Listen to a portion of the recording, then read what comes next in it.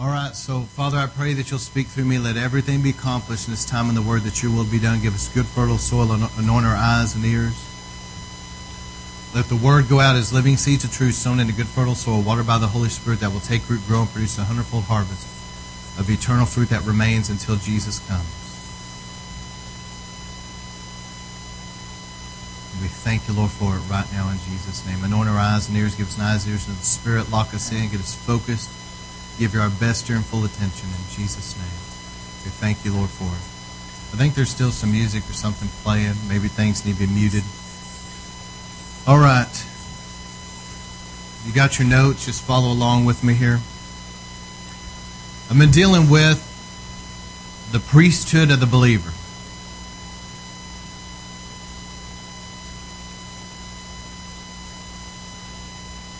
I've covered a lot of ground. I've been going through the tabernacle. If you haven't had a chance to hear this, I encourage you to go. You can podcast us through iTunes. Also, sermon.net. You can get all of our teachings through that. They have a free app for iPhones and iPads and things like that if you want to download that. It's a very small app. But anyway, it's good stuff. I've covered a lot with the priesthood. I've had a real heart for this, and God has been really moving in this time. So as we've been going through the tabernacle of Moses, this is a pattern for the glory. And so you've been going through the outer court, through the gate. We've already dealt with that, what that represents. Went through the bronze altar, represents the cross. Went past that to the laver. Has to do with water baptism and the washing of the water of the Word, sanctifying work of the Spirit. Now we're going out from that outer court into the holy place. And when you go from the outside sunlight, now you're going into that holy place. It's a tent. And so I'll talk about the tent and all that another time, but I mainly want to focus on the table of showbread. But when you go through that first veil, not the one in the Holy of Holies, but it's the first veil, to your right is this table of showbread, to your left is the lampstand. The table of showbread represents communion, and the lampstand represents the Holy Spirit, the anointing of the Holy Spirit. But in the outer court, everything was lit up with natural sunlight. And that's where a lot of Christians dwell. They accept Jesus Christ, they get born again, they get water baptized, and that's it. They hang out there. And they're talking about the blood, which is the blood is awesome and important, and they talk about their salvation experience, which is important. But God wants us to get beyond just the bronze altar of salvation and into some deeper things of God. And a lot of ministries, a lot of ministers, a lot of churches, a lot of denominations out there are not going into the deeper things of God. So when you get into the holy place and you move past that first veil, you're dealing with the manifest presence of the Lord. You're dealing with the gifts of the Spirit at work, because the priestly garments, remember I preached on that, the bells are chiming. You got tongues, you got the gifts there. You got the glory there with the holy place and the Holy of Holies. The veil's ripped, so the glory's all through there. You got worship that's in spirit and in truth. You've got revelation from the Lord. And we've got to get to a place of revelation. How many knows that there's a difference between your natural mind and the mind of the Spirit? There's a difference. There's a difference between your natural thinking and revelation that comes by the Holy Spirit. And so this is now a time I'm going to start going deeper. And the children of Israel, when they were in the wilderness time, as they wandered through the wilderness, the Bible says that they were wandering for 40 years because they disobeyed God. They didn't want to go into the promised land. While they're wandering for 40 years, did you know the Bible says that their shoes did not wear out? Their clothes did not wear out? I don't know about you, but I don't got any clothes that are 40 years old. Their clothes did not wear out. I can just see me preaching this and some precious old lady somewhere back there going, I got a shirt that's 40 years. But God supernaturally, that's one thing for us to say that because we just go to Walmart back. These people were wandering through a wilderness for 40 years, exposed to the elements, and it was a supernatural provision by God to sustain them. And not only that, but God wanted most of them to die in the wilderness so their children can enter the promised land. But I want you to think about this. Look how old and healthy Moses and Aaron were when they died. And not only that, how young and healthy God kept Joshua and Caleb. So what was the vehicle through which the children of Israel had this supernatural provision and this supernatural health? Think about it for a moment. God preserved Joshua and Caleb. He preserved their youth. He preserved their health. He preserved all of their garments. What sustained them? I believe it had to do with the manna, and the manna had to do with communion. That's the vehicle through which God sustained them. And I'll explain it as I go. There's a precious old lady named Fran that I love very much. Many of you know her. And she doesn't come to our church, but she goes to a church of a dear friend of mine. And she's in her 80s. Well, I was just talking to her. I preached at their church, and she came up to me and was talking to me for a while. And she brought all this up. I didn't even ask her, but she was telling me, she said, you know, I'm such and such age. I don't remember. It's in the 80s. And she said, you know, she said, I take communion every day. I said, well, that's good, you know. And she said, I believe that's why my youth has been renewed and I am like I am. Because she's in her 80s, but she still gets around. And anybody that knows her can testify to this. She still gets around and is just as healthy as somebody probably in their 60s or maybe even their late 50s. I mean, she's in great health. And she was telling me, without me even asking, obviously the Lord wanted me to know, but she was telling me, she said, I believe the reason why I am like I am is because I take communion every day. Smith Wigglesworth took communion every day. He talked about that. So I believe after I talk about communion tonight, I believe that there's going to be a revelation that's going to come to people. Because of this revelation, your faith is going to skyrocket about the Lord's Supper. And because of that, you're going to want to start taking the Lord's Supper a lot more frequently than you ever have. Okay? But there is a very strong connection with the Lord's Supper and the manifest glory of God. And I'm going to prove that, but there is. Whenever Dick Rubin came to Brownsville to preach before the revival, he preached a series and he prophesied about the coming revival. He saw an angel there. He prophesied. And one of the things he preached on was communion. And Pastor Kilpatrick began to take communion with the church frequently at Brownsville and speak blessings over them. They were already doing a lot of prayer, but he began to take communion frequently and speak blessings frequently. And he said later, he said that God spoke to him, if you will saturate my house with the bread of presence, which I'm going to talk about, he said, I will fill this house with my presence. And God did. So there's a direct connection with communion and the glory of God. Okay? All right, so let me go ahead and dive into this. Exodus 23:25. Just follow along in the notes if you want to take notes and all that. But go back this next week and look over these. But listen to this. It says, you will also, now God was speaking to Moses and telling him to do these things. He said, you will also, notice the word also, make a table of showbread. He was talking about the ark, and then he said, also, I want you to make a table of showbread.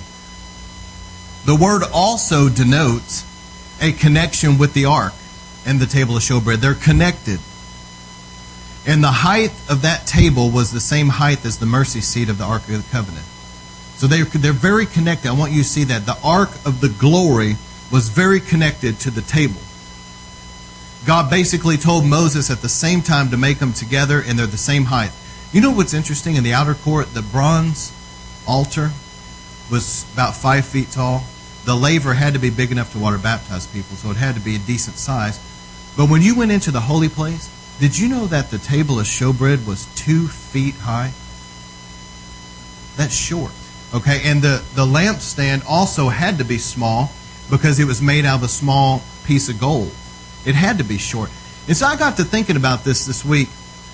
And you know what I believe it represents? Humility. Because the priest, when they went in, they had to kneel down to trim that lampstand. They had to kneel down to change that bread out. And it was in a humble position that they were ministering before the Lord. Let me tell you, in the outer court it's one way, but when you get into God's presence, you better humble yourself.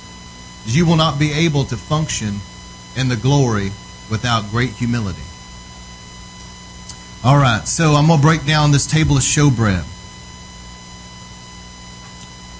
The Bible calls it the bread of presence. And presence in the Hebrew speaks of face. In the Hebrew, it means like a face, faces. So it's the bread of face, the bread of God's face. Isn't that interesting? So what it is, it represents humility. It represents intimacy with God. They go together. Humility and intimacy. It is a place where the bread of presence, the bread of face is, where you can be face to face with the Lord. An intimate place. Luke 22:19 through 20.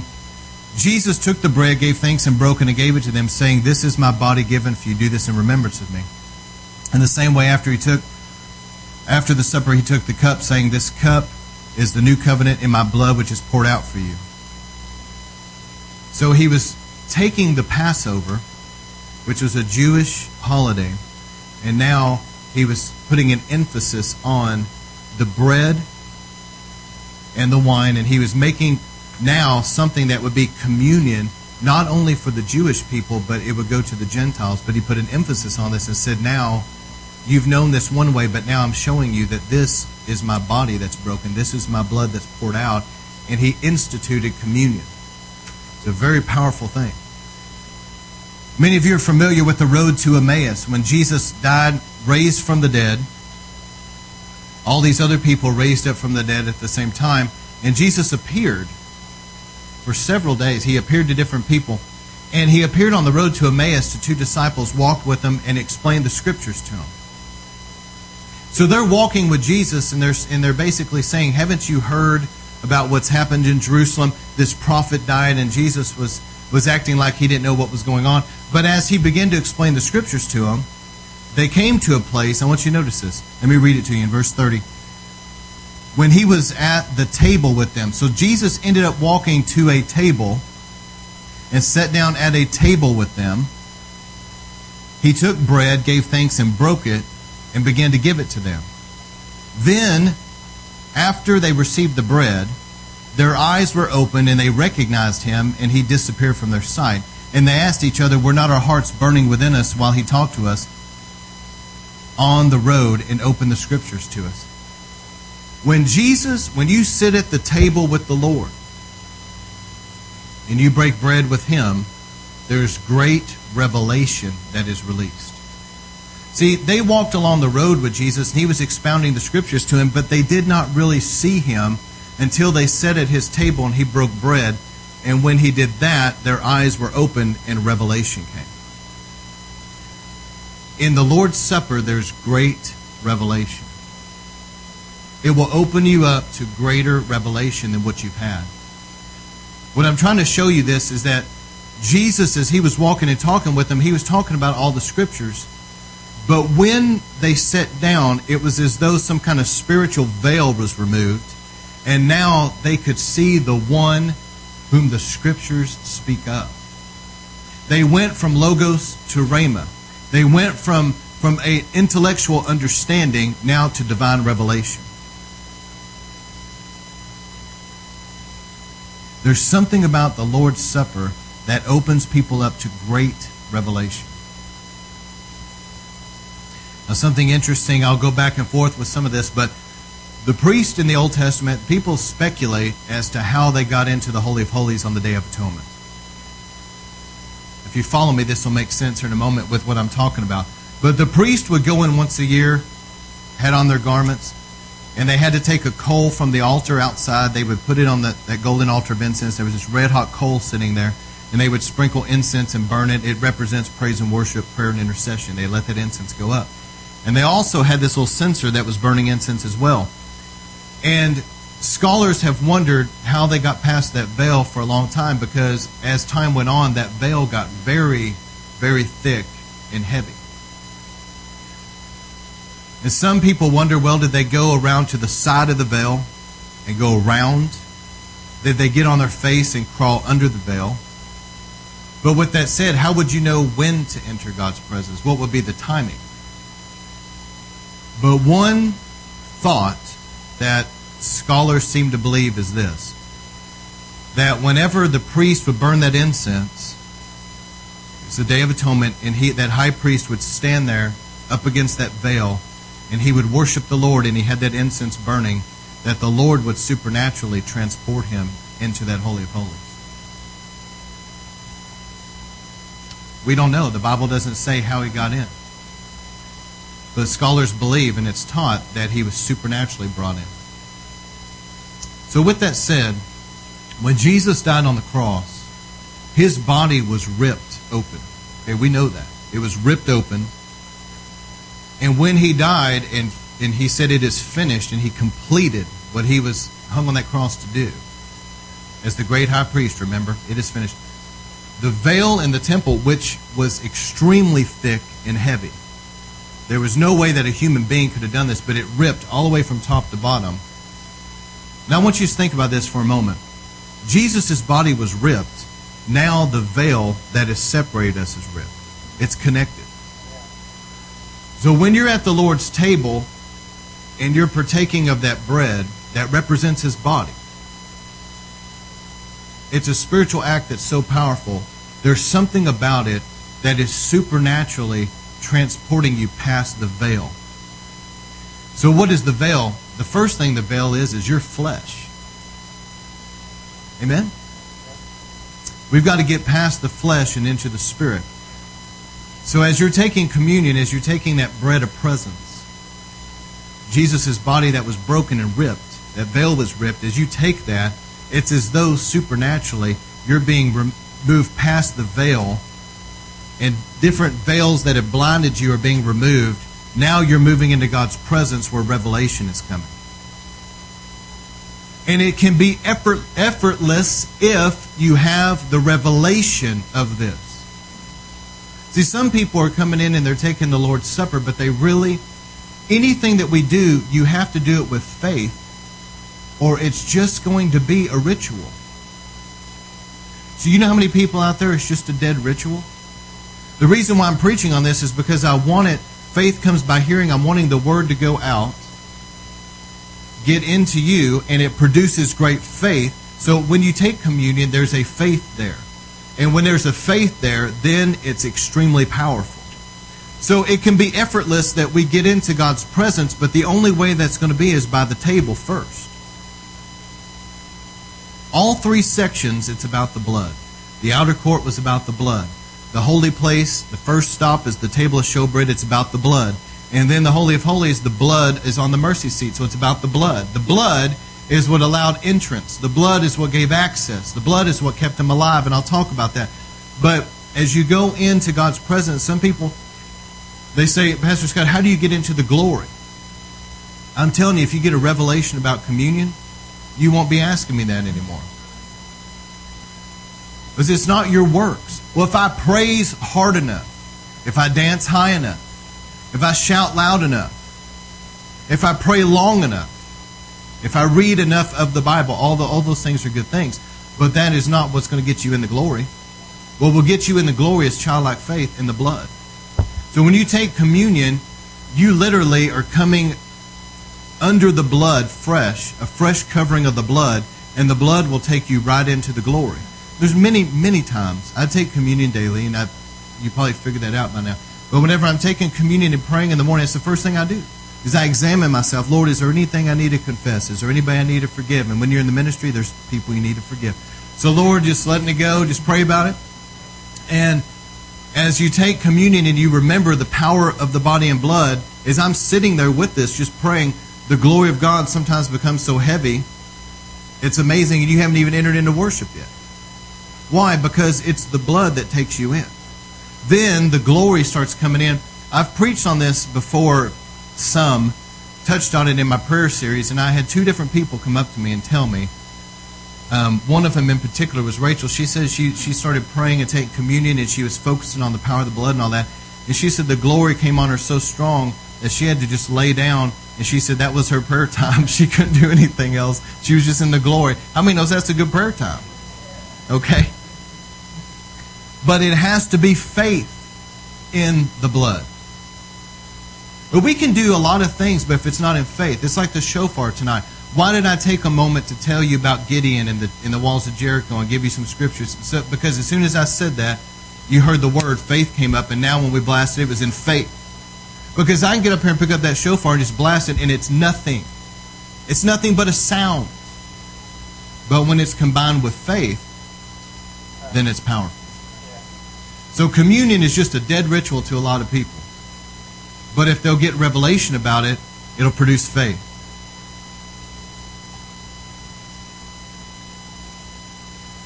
All right, I'm sorry for any typo on your notes, but it should say the unbelieving spouse is sanctified by the believing spouse. All right, this is an interesting, I'm going to start moving now pretty quickly through this. I feel like I've laid a good groundwork. All right, so in the Bible there's a principle that if somebody gets saved and they're married to an unbeliever, they were already married, and let's say the wife got saved, the Bible promises her, I believe it's 1 Corinthians 5:7, I had the notes in there somewhere, that she, or 1 Corinthians chapter 7, that she will sanctify her husband and children by her faith. That's powerful, isn't it?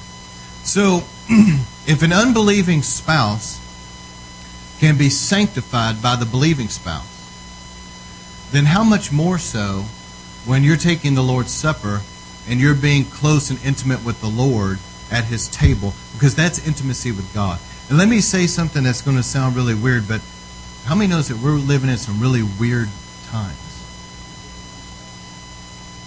And there's a lot of really weird things going on, okay? But God, I'm going to go ahead and say this because some people may need to hear this, but God the Father, God the Son, God the Holy Spirit, God's holy angels, and God's holy servants, if they're a real servant of God, they will never be sexual toward you. I'm just telling you. So anytime there's something sexually going on like that, it's not from God. Okay? All right. Because in the realm of the occult, there's some weird stuff that goes on. That's all I'm going to say. But this is the place where it's not sexual at all, but there's an intimacy with God that's on the same level of intimacy as a husband and wife. And if a believing person can sanctify the unbelieving, how much more so, as we're being one with the Lord, taking communion, how much more so are we being sanctified? Do you see this? This is the table of the bread of His presence, of His face, of being one with Him, becoming one with Him, being close to Him, being intimate with Him. And there's a scripture I'll read later. It talks about the yeast being purged out. Yeast speaks of sin. There's a purging out. There's a sanctifying work that's going on in people. The sanctifying work of the Holy Spirit. The sanctifying work of the washing of the water of the Word. But as you're taking communion, I'm telling you, taking communion frequently in faith will produce a sanctifying effect in your life. You'll look back on it later and realize how much you've grown spiritually and how much of an impact that's really had on you.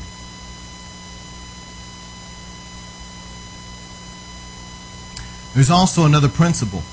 As the children of Israel had Passover, Passover was a picture and type of what we have now as communion. Okay, they had to kill a perfect lamb. Okay, they roasted it, they ate the lamb, but there was one lamb per household. The entire family was affected by that one lamb. And there was a lady, I've got to share this because it was so powerful. Bill Johnson was sharing this at a conference I was at. He said that there was a lady in his church that had a son. He was very rebellious, away from God, and actually he had gotten into the occult. So he's very rebellious and hateful. He was estranged from her. She was worried for him, but she couldn't talk to him. He didn't want to hear anything. He was totally rebellious. A very bad relationship. And so she was praying for him one day. And the Lord spoke to her about that scripture that said that the believing spouse sanctified, the unbelieving spouse is sanctified by the believing. And the Lord spoke to her and said there's one lamb per household, meaning to her that as she took the Lord's Supper, that it could release something throughout her family. And so once that revelation came, how many knows when the Lord gives you a revelation, there is great faith that comes with that revelation. When the Lord spoke that to her, faith just arose within her. So she goes and she takes communion, not just for her, but for her household, for her family. This son of hers had been estranged from her for a long time. Didn't want anything to do with her, certainly didn't want anything to do with God. After she took communion, something broke over his life, and he called her, and he apologized. And you know that they not only were reconciled, he got saved. It broke something in the spirit realm. The demonic that had a hold on him, it broke something there. The power of the blood. So what I'm telling you is there is one lamb per household, the table in the presence of our enemies. When you take communion, as you do it in faith, it can have a ripple effect throughout your family. When you throw a stone into a pond, the stone lands in one place, but there's a ripple that'll go throughout a very large territory. You're taking communion in one place, but there's a ripple effect that it's having throughout your family. It affects your kids. It affects your grandkids. It even affects your household, people that are staying with you. As a pastor, if I take communion, because I'm the headship, it has some kind of a ripple effect throughout the church. But this is the table in the presence of our enemies. Just like that woman, she was kind of in the presence of her enemies, so to speak, with her son and the demonic that was there. But when she took communion, it broke something. Acts 16:31 says, "Believe in the Lord Jesus Christ, you will be saved, you and your household." Paul was talking to that jailer and said that you and your household will be saved. How many knows that the Lord cares about your whole family? That's why the Bible says that whenever he talked about those that obey his word, he says, showing love to 1,000 generations of those that love me and keep my commandments. We all know that generational curses do affect some things. Break it, okay? Break them. But now God is wanting generational blessings to come, which are much more powerful than generational curses, will overtake them, break them, and generational blessings travel down a family line to 1,000 generations to them that love God. Okay, so this is a powerful revelation. And remember Noah. Even though his family, it doesn't say much about them. It says Noah was a righteous man. But yet his whole family was spared and saved and brought into that ark. It doesn't say that his family were righteous. It says Noah was righteous. Lot, it says about Lot, he was a righteous man living in Sodom. He was grieved by what's around him. His family wasn't righteous. His wife turned to a pillar of salt because she wanted to go back. Both his daughters were sexually perverted, got him drunk so that they could get pregnant by him. All of that, they were lost, okay? They were not good people. But even though they weren't, Lot was a righteous man, and whenever the angels came, Lot and his whole family were spared and brought out because of Lot. So what I'm trying to say is that you have a lot more effect over your family than you could ever imagine with God. When God sees you, He sees your whole family. He cares about your whole family, and they may not be doing good, but you can be the agent through which now there's a breakthrough and change in the whole family. The whole family. The blood protection. Job got up every day. Job 1:9. Every day he would get up and he would shed blood of an animal for his family. We need the blood applied every day to our lives. Remember that. It's a daily thing. Some people say, well, I got saved years ago and the blood was applied. That's fine, man, but we need the blood applied again today. Okay? The blood of Jesus needs to be fresh every day. All right, Job got up every single day and he shed blood for his family. He said perhaps somebody sinned against God. He understood the principle of how this was affecting his whole family. Okay? So while Job was doing that, Satan approached God, and Satan had some of his fallen angels, and they said, and God said to Satan, have you considered my servant Job? And then Satan said, well, have you not put a hedge of protection around him, his family, and all that he owns? If you'll lift that hedge of protection, and then Satan started accusing him. But I want you to see something. Because of that blood that he shed every day, there was some kind of a spiritual hedge of protection around him and his family and all they had that the devil couldn't touch him. And the devil had to acknowledge that to God and say, I can't get to it. Unless you remove that hedge, I can't touch him. That's the point I want to make. Why was that hedge there? Because of the blood. Whenever the death angel was released, the children of Israel were told, take some hyssop, kill a lamb, put the blood on the doorpost of your home. So they got that hyssop. It's like a handful of grass. They used it like a paintbrush, and they painted it on the doorpost of their home. And because that blood was there, the death angel came and had to pass over where that blood is, could not touch him. The blood forms some kind of a protection where the enemy cannot get through it to you.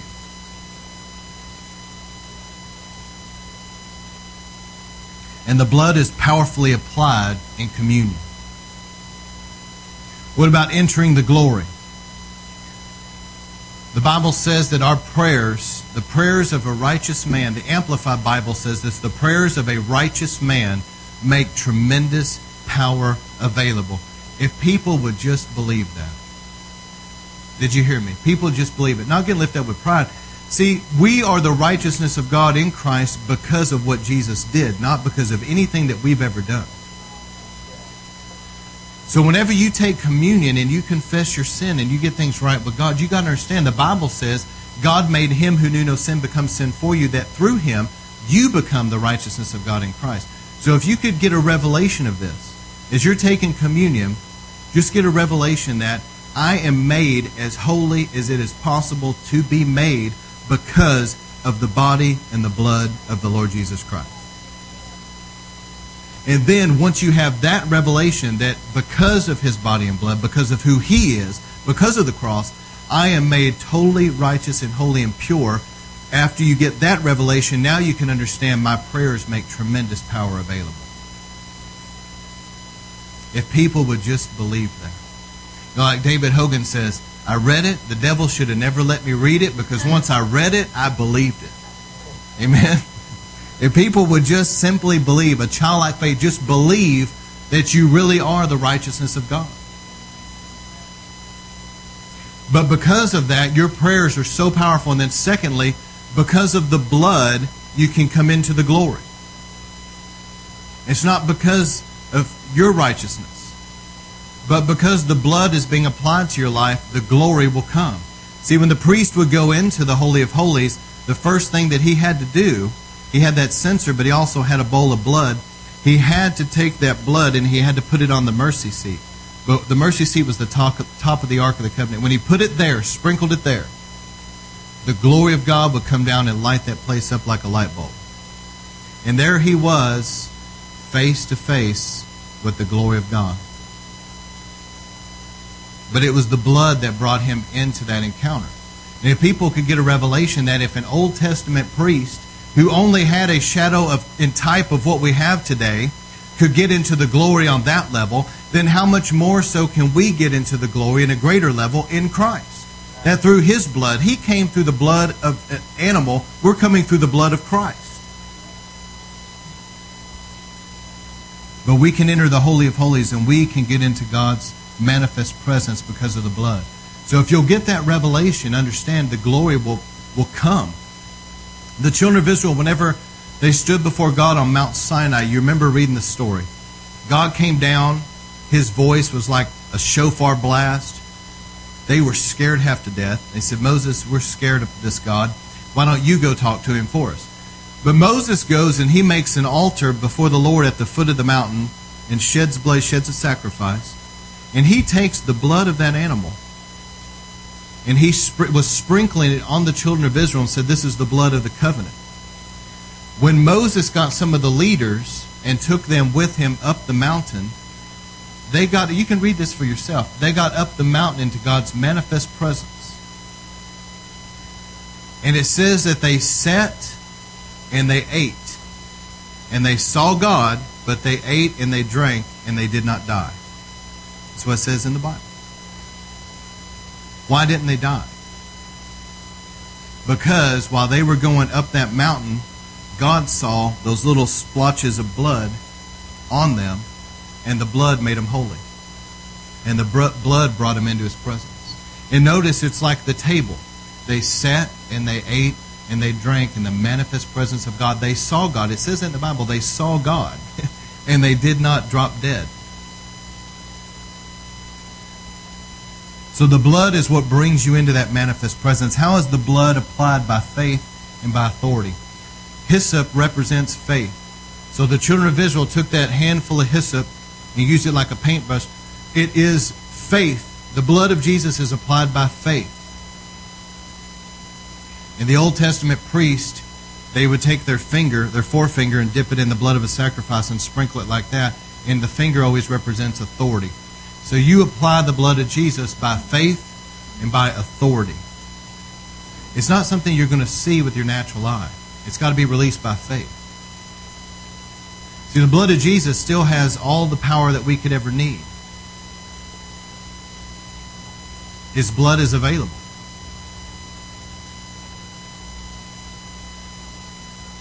All right, so communion regarding the church. Before I go into that, around that table of showbread, it was about maybe 3 feet in length, 1.5 feet wide. So this is a small little table, 3 foot in width, and it was only about 2 feet tall. Had 12 loaves of bread, and when I'm talking about cakes of bread. Okay, 6 on each side, have frankincense on top, but there was 2 crowns around the table. What I'm talking about the authority, I believe that the 2 crowns represent the Jew and the Gentile, but we have great authority because of the blood of Jesus. When you realize that you're the righteousness of God in Christ, and you realize really who you are, and that you can approach the Lord through the blood, and that your prayers make tremendous power available, and you get a revelation about this, I'm telling you, you're going to come into a new place of great authority.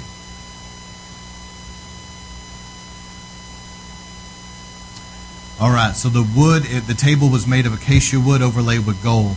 Wood in the tabernacle always speaks of humanity. Even though we are human beings, imperfect, have a sinful nature, still God has overlaid us with gold, so to speak, in Christ, hasn't He?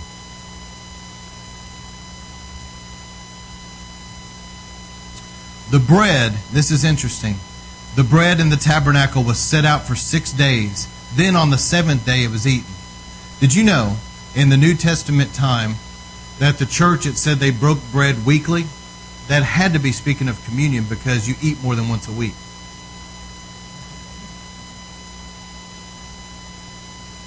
They got the pattern out of the tabernacle.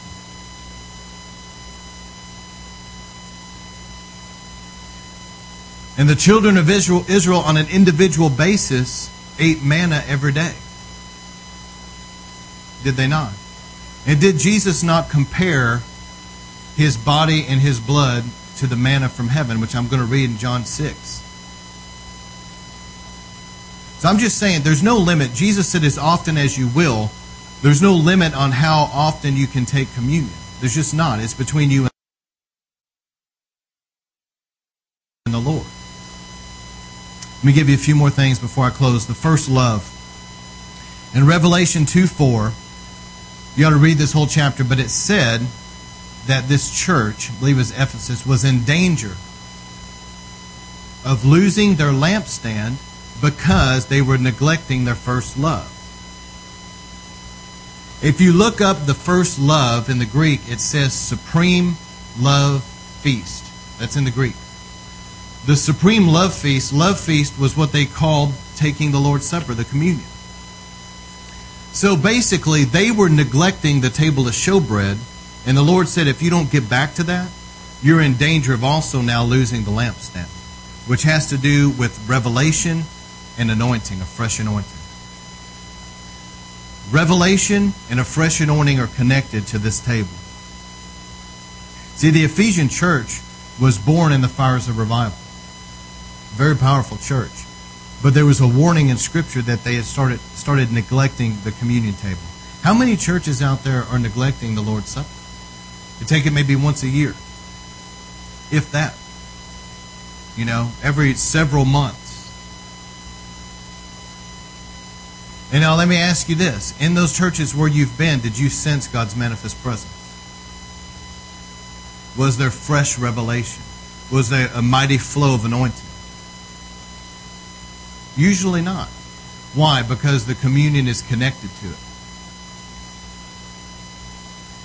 it. God showed us His desire for fellowship even in the Old Testament when He created the feast days. He wanted people to come and sit and eat in His presence and be with Him. But there's something so powerful in the church setting. 1 Corinthians 5:7 talks about the yeast being purged out, I mentioned before. I've seen this. All right, in the church setting, I've seen where, as we took communion every week, which we do, that maybe there would be a person that was trouble, that they were like a Jezebel type or a Judas or some kind of a troublemaker. I mean, Steve Hill said that Jezebels and Judases are running rampant, and I would have to agree with that. So anyway, but I've seen over the years of taking communion frequently, I've seen how God purged the yeast out of the church. Where I was about to have to deal with something, but this person was taking communion with us, and before I could even deal with it, which I would have, they just disappeared. Never to see them again. They're gone. Why? Because the Lord himself was purging the yeast out of the church. I think if more churches would take communion more frequently, they would have less problems. The Lord himself, see, communion is so powerful. The priest of the Old Testament would eat of the sacrifice, and it said in the Bible they became so holy, even what they touched became holy. So there's a deep consecration there. They're made holy. The church is being made holy, not because of some magic wafer or any of that. It's because it represents Jesus' body and blood. And the church examines themselves and takes it, and there's a deep consecration. And when there's some unrepentant person there that refuses to get right in their trouble, it drives them right out. This is good preaching. The table of the Lord, and Paul said that the sacrifices, the worship of other gods, in 1 Corinthians 10:21, he describes the worship of other gods as actually the worship of demons. That's what the Bible says. Read it for yourself. So when somebody's bowing down and worshiping the fat Buddha, okay, and they're bowing down and worshiping him, it is not actually Buddha that they're worshiping, but they're worshiping the principality that's behind that thing. Okay? So Paul was saying you cannot eat of the Lord's Supper and drink the cup of the Lord and then go and drink the cup of demons. You got to be careful with that. The Bible talks about an unworthy manner. There are certain things that can bring judgment. And somebody that's taking the Lord's communion and then they're going out and they're bowing down, eating food sacrificed to idols and worshiping in a Hindu temple, they're setting themselves up for judgment. You can't do that. Okay? So what is an unworthy manner? Also, if somebody's got an unrepentant sin, let's say that they're having an affair and they don't want to repent, or they're having sex outside of marriage or whatever, and they don't want to repent. They're living in that lifestyle of sin, and then they come in and they want to take communion. That can bring judgment. They can actually drink judgment on themselves. All right, there was frankincense that was sprinkled on top of the bread. Frankincense has a very bitter taste, but it has a very sweet smell. Whenever the priest would eat of that bread, there was frankincense that was on the top part of it. Some people say it'll make you throw up. It doesn't make you throw up. It doesn't taste good. It's bitter. Maybe it makes some people. But it's a bitterness about it. And what that represents is that we go through suffering. Remember, Paul said, I'm filling up in my body. I'm filling up in my body the marks of Jesus Christ, the wounds of Christ. And the book of Romans says that if you share in Christ's sufferings, you also share in his glory. So there is an element of sharing in Christ's sufferings. As you're taking communion, you got to understand that you're becoming one with him. And the whole body of Christ, we're all described in the Bible as one lump of dough. It's like becoming one. Okay? And so people got to understand that in Christianity, there's an element of suffering that goes along with it, but that suffering also brings the glory in greater measure. And it's like this. We suffer, and then we're broken, and then the fragrance of Christ comes out. Interesting that the matzah bread that we use in communion, the matzah bread is like a big giant cracker, okay? But it has stripes, and it has piercings in it. And the Jewish people use the matzah bread. And every Passover, they take the matzah bread, and they break it, and they pass it around. And here they are holding what represents their Messiah, who was pierced and striped for them, and they can't even see it. There was one Jewish tribe, I can't remember which one, but Dick Rubin was saying that they would take the lamb at Passover, And obviously they killed it, and they would cut it open to roast it. And so as they had it there, they would put on this metal pipe. And to hold its chest open so they would roast, they had another pipe that went across sideways to hold the chest open. So they had this lamb with a metal rod going up through the bottom and one going across like this. And it's sitting on coals of fire. They took the entrails and wrapped it around the top part where the head was, and it's turning like this as it's roasting. And they're sitting here seeing a lamb on a cross at Passover. But yet they can't even see Jesus as the Messiah. Something has blinded them. All right, here's the last part. Cleansing and removal from satanic influence.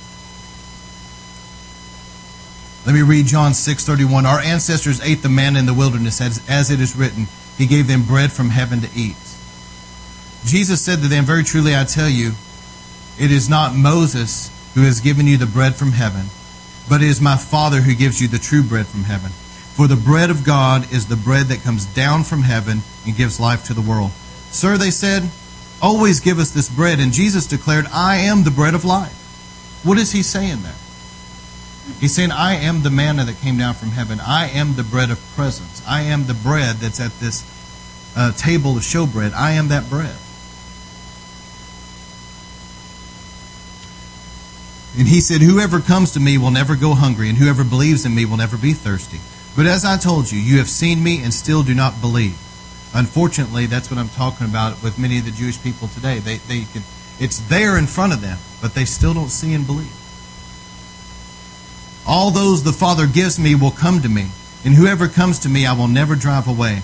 For I have come down from heaven not to do my will, but the will of him who sent me. And this is the will of him who sent me, that I shall lose none of those that he has given me, but raise them up at the last day. Talk about the resurrection. For my Father's will is that everyone who looks to the Son and believes in him shall have eternal life, and I will raise him up in the last day.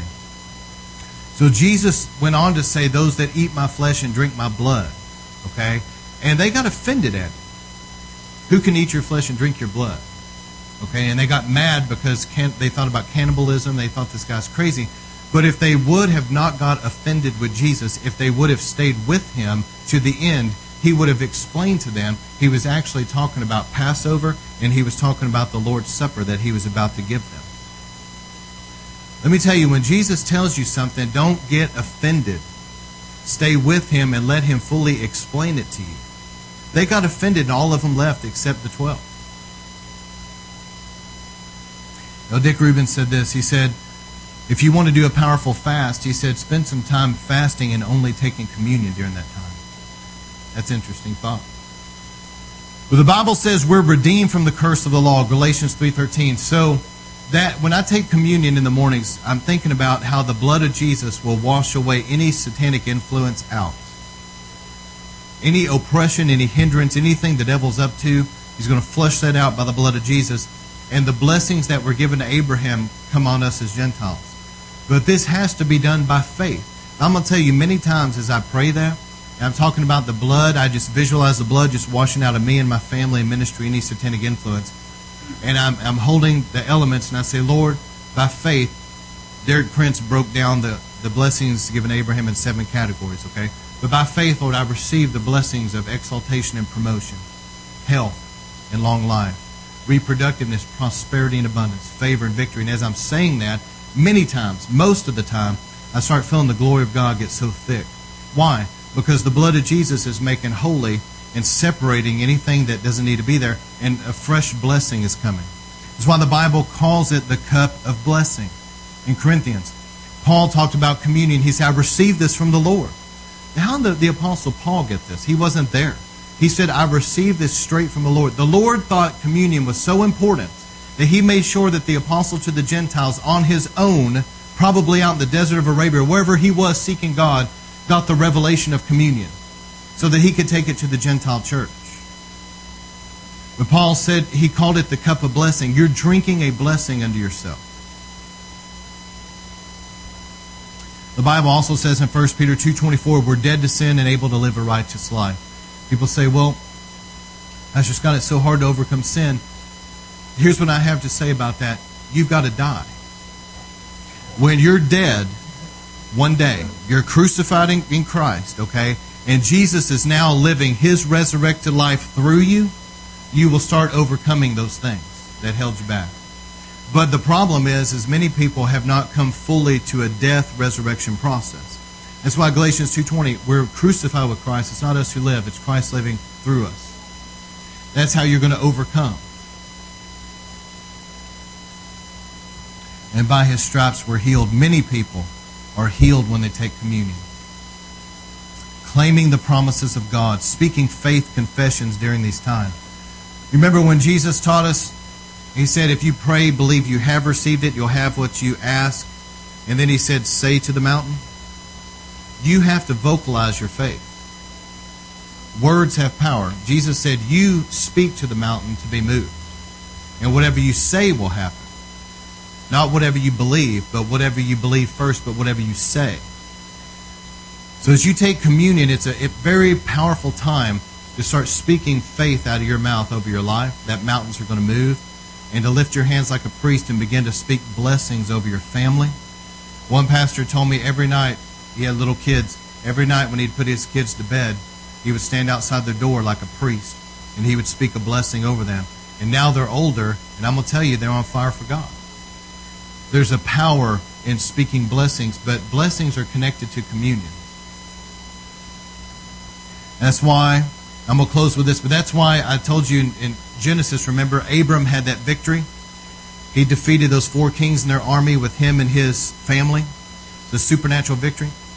But Abram came back and he stood before Melchizedek and they broke bread and had wine and they literally took communion together, and Melchizedek said, blessed be Abram by God Most High, and blessed him. And you see, after they took communion and he blessed him, then Abram started moving forward into his destiny. You read right after that how the covenant of circumcision, God appeared to him, changed his name, spoke to him about Sarah getting pregnant. Everything that Abraham was promised. He was still Abram.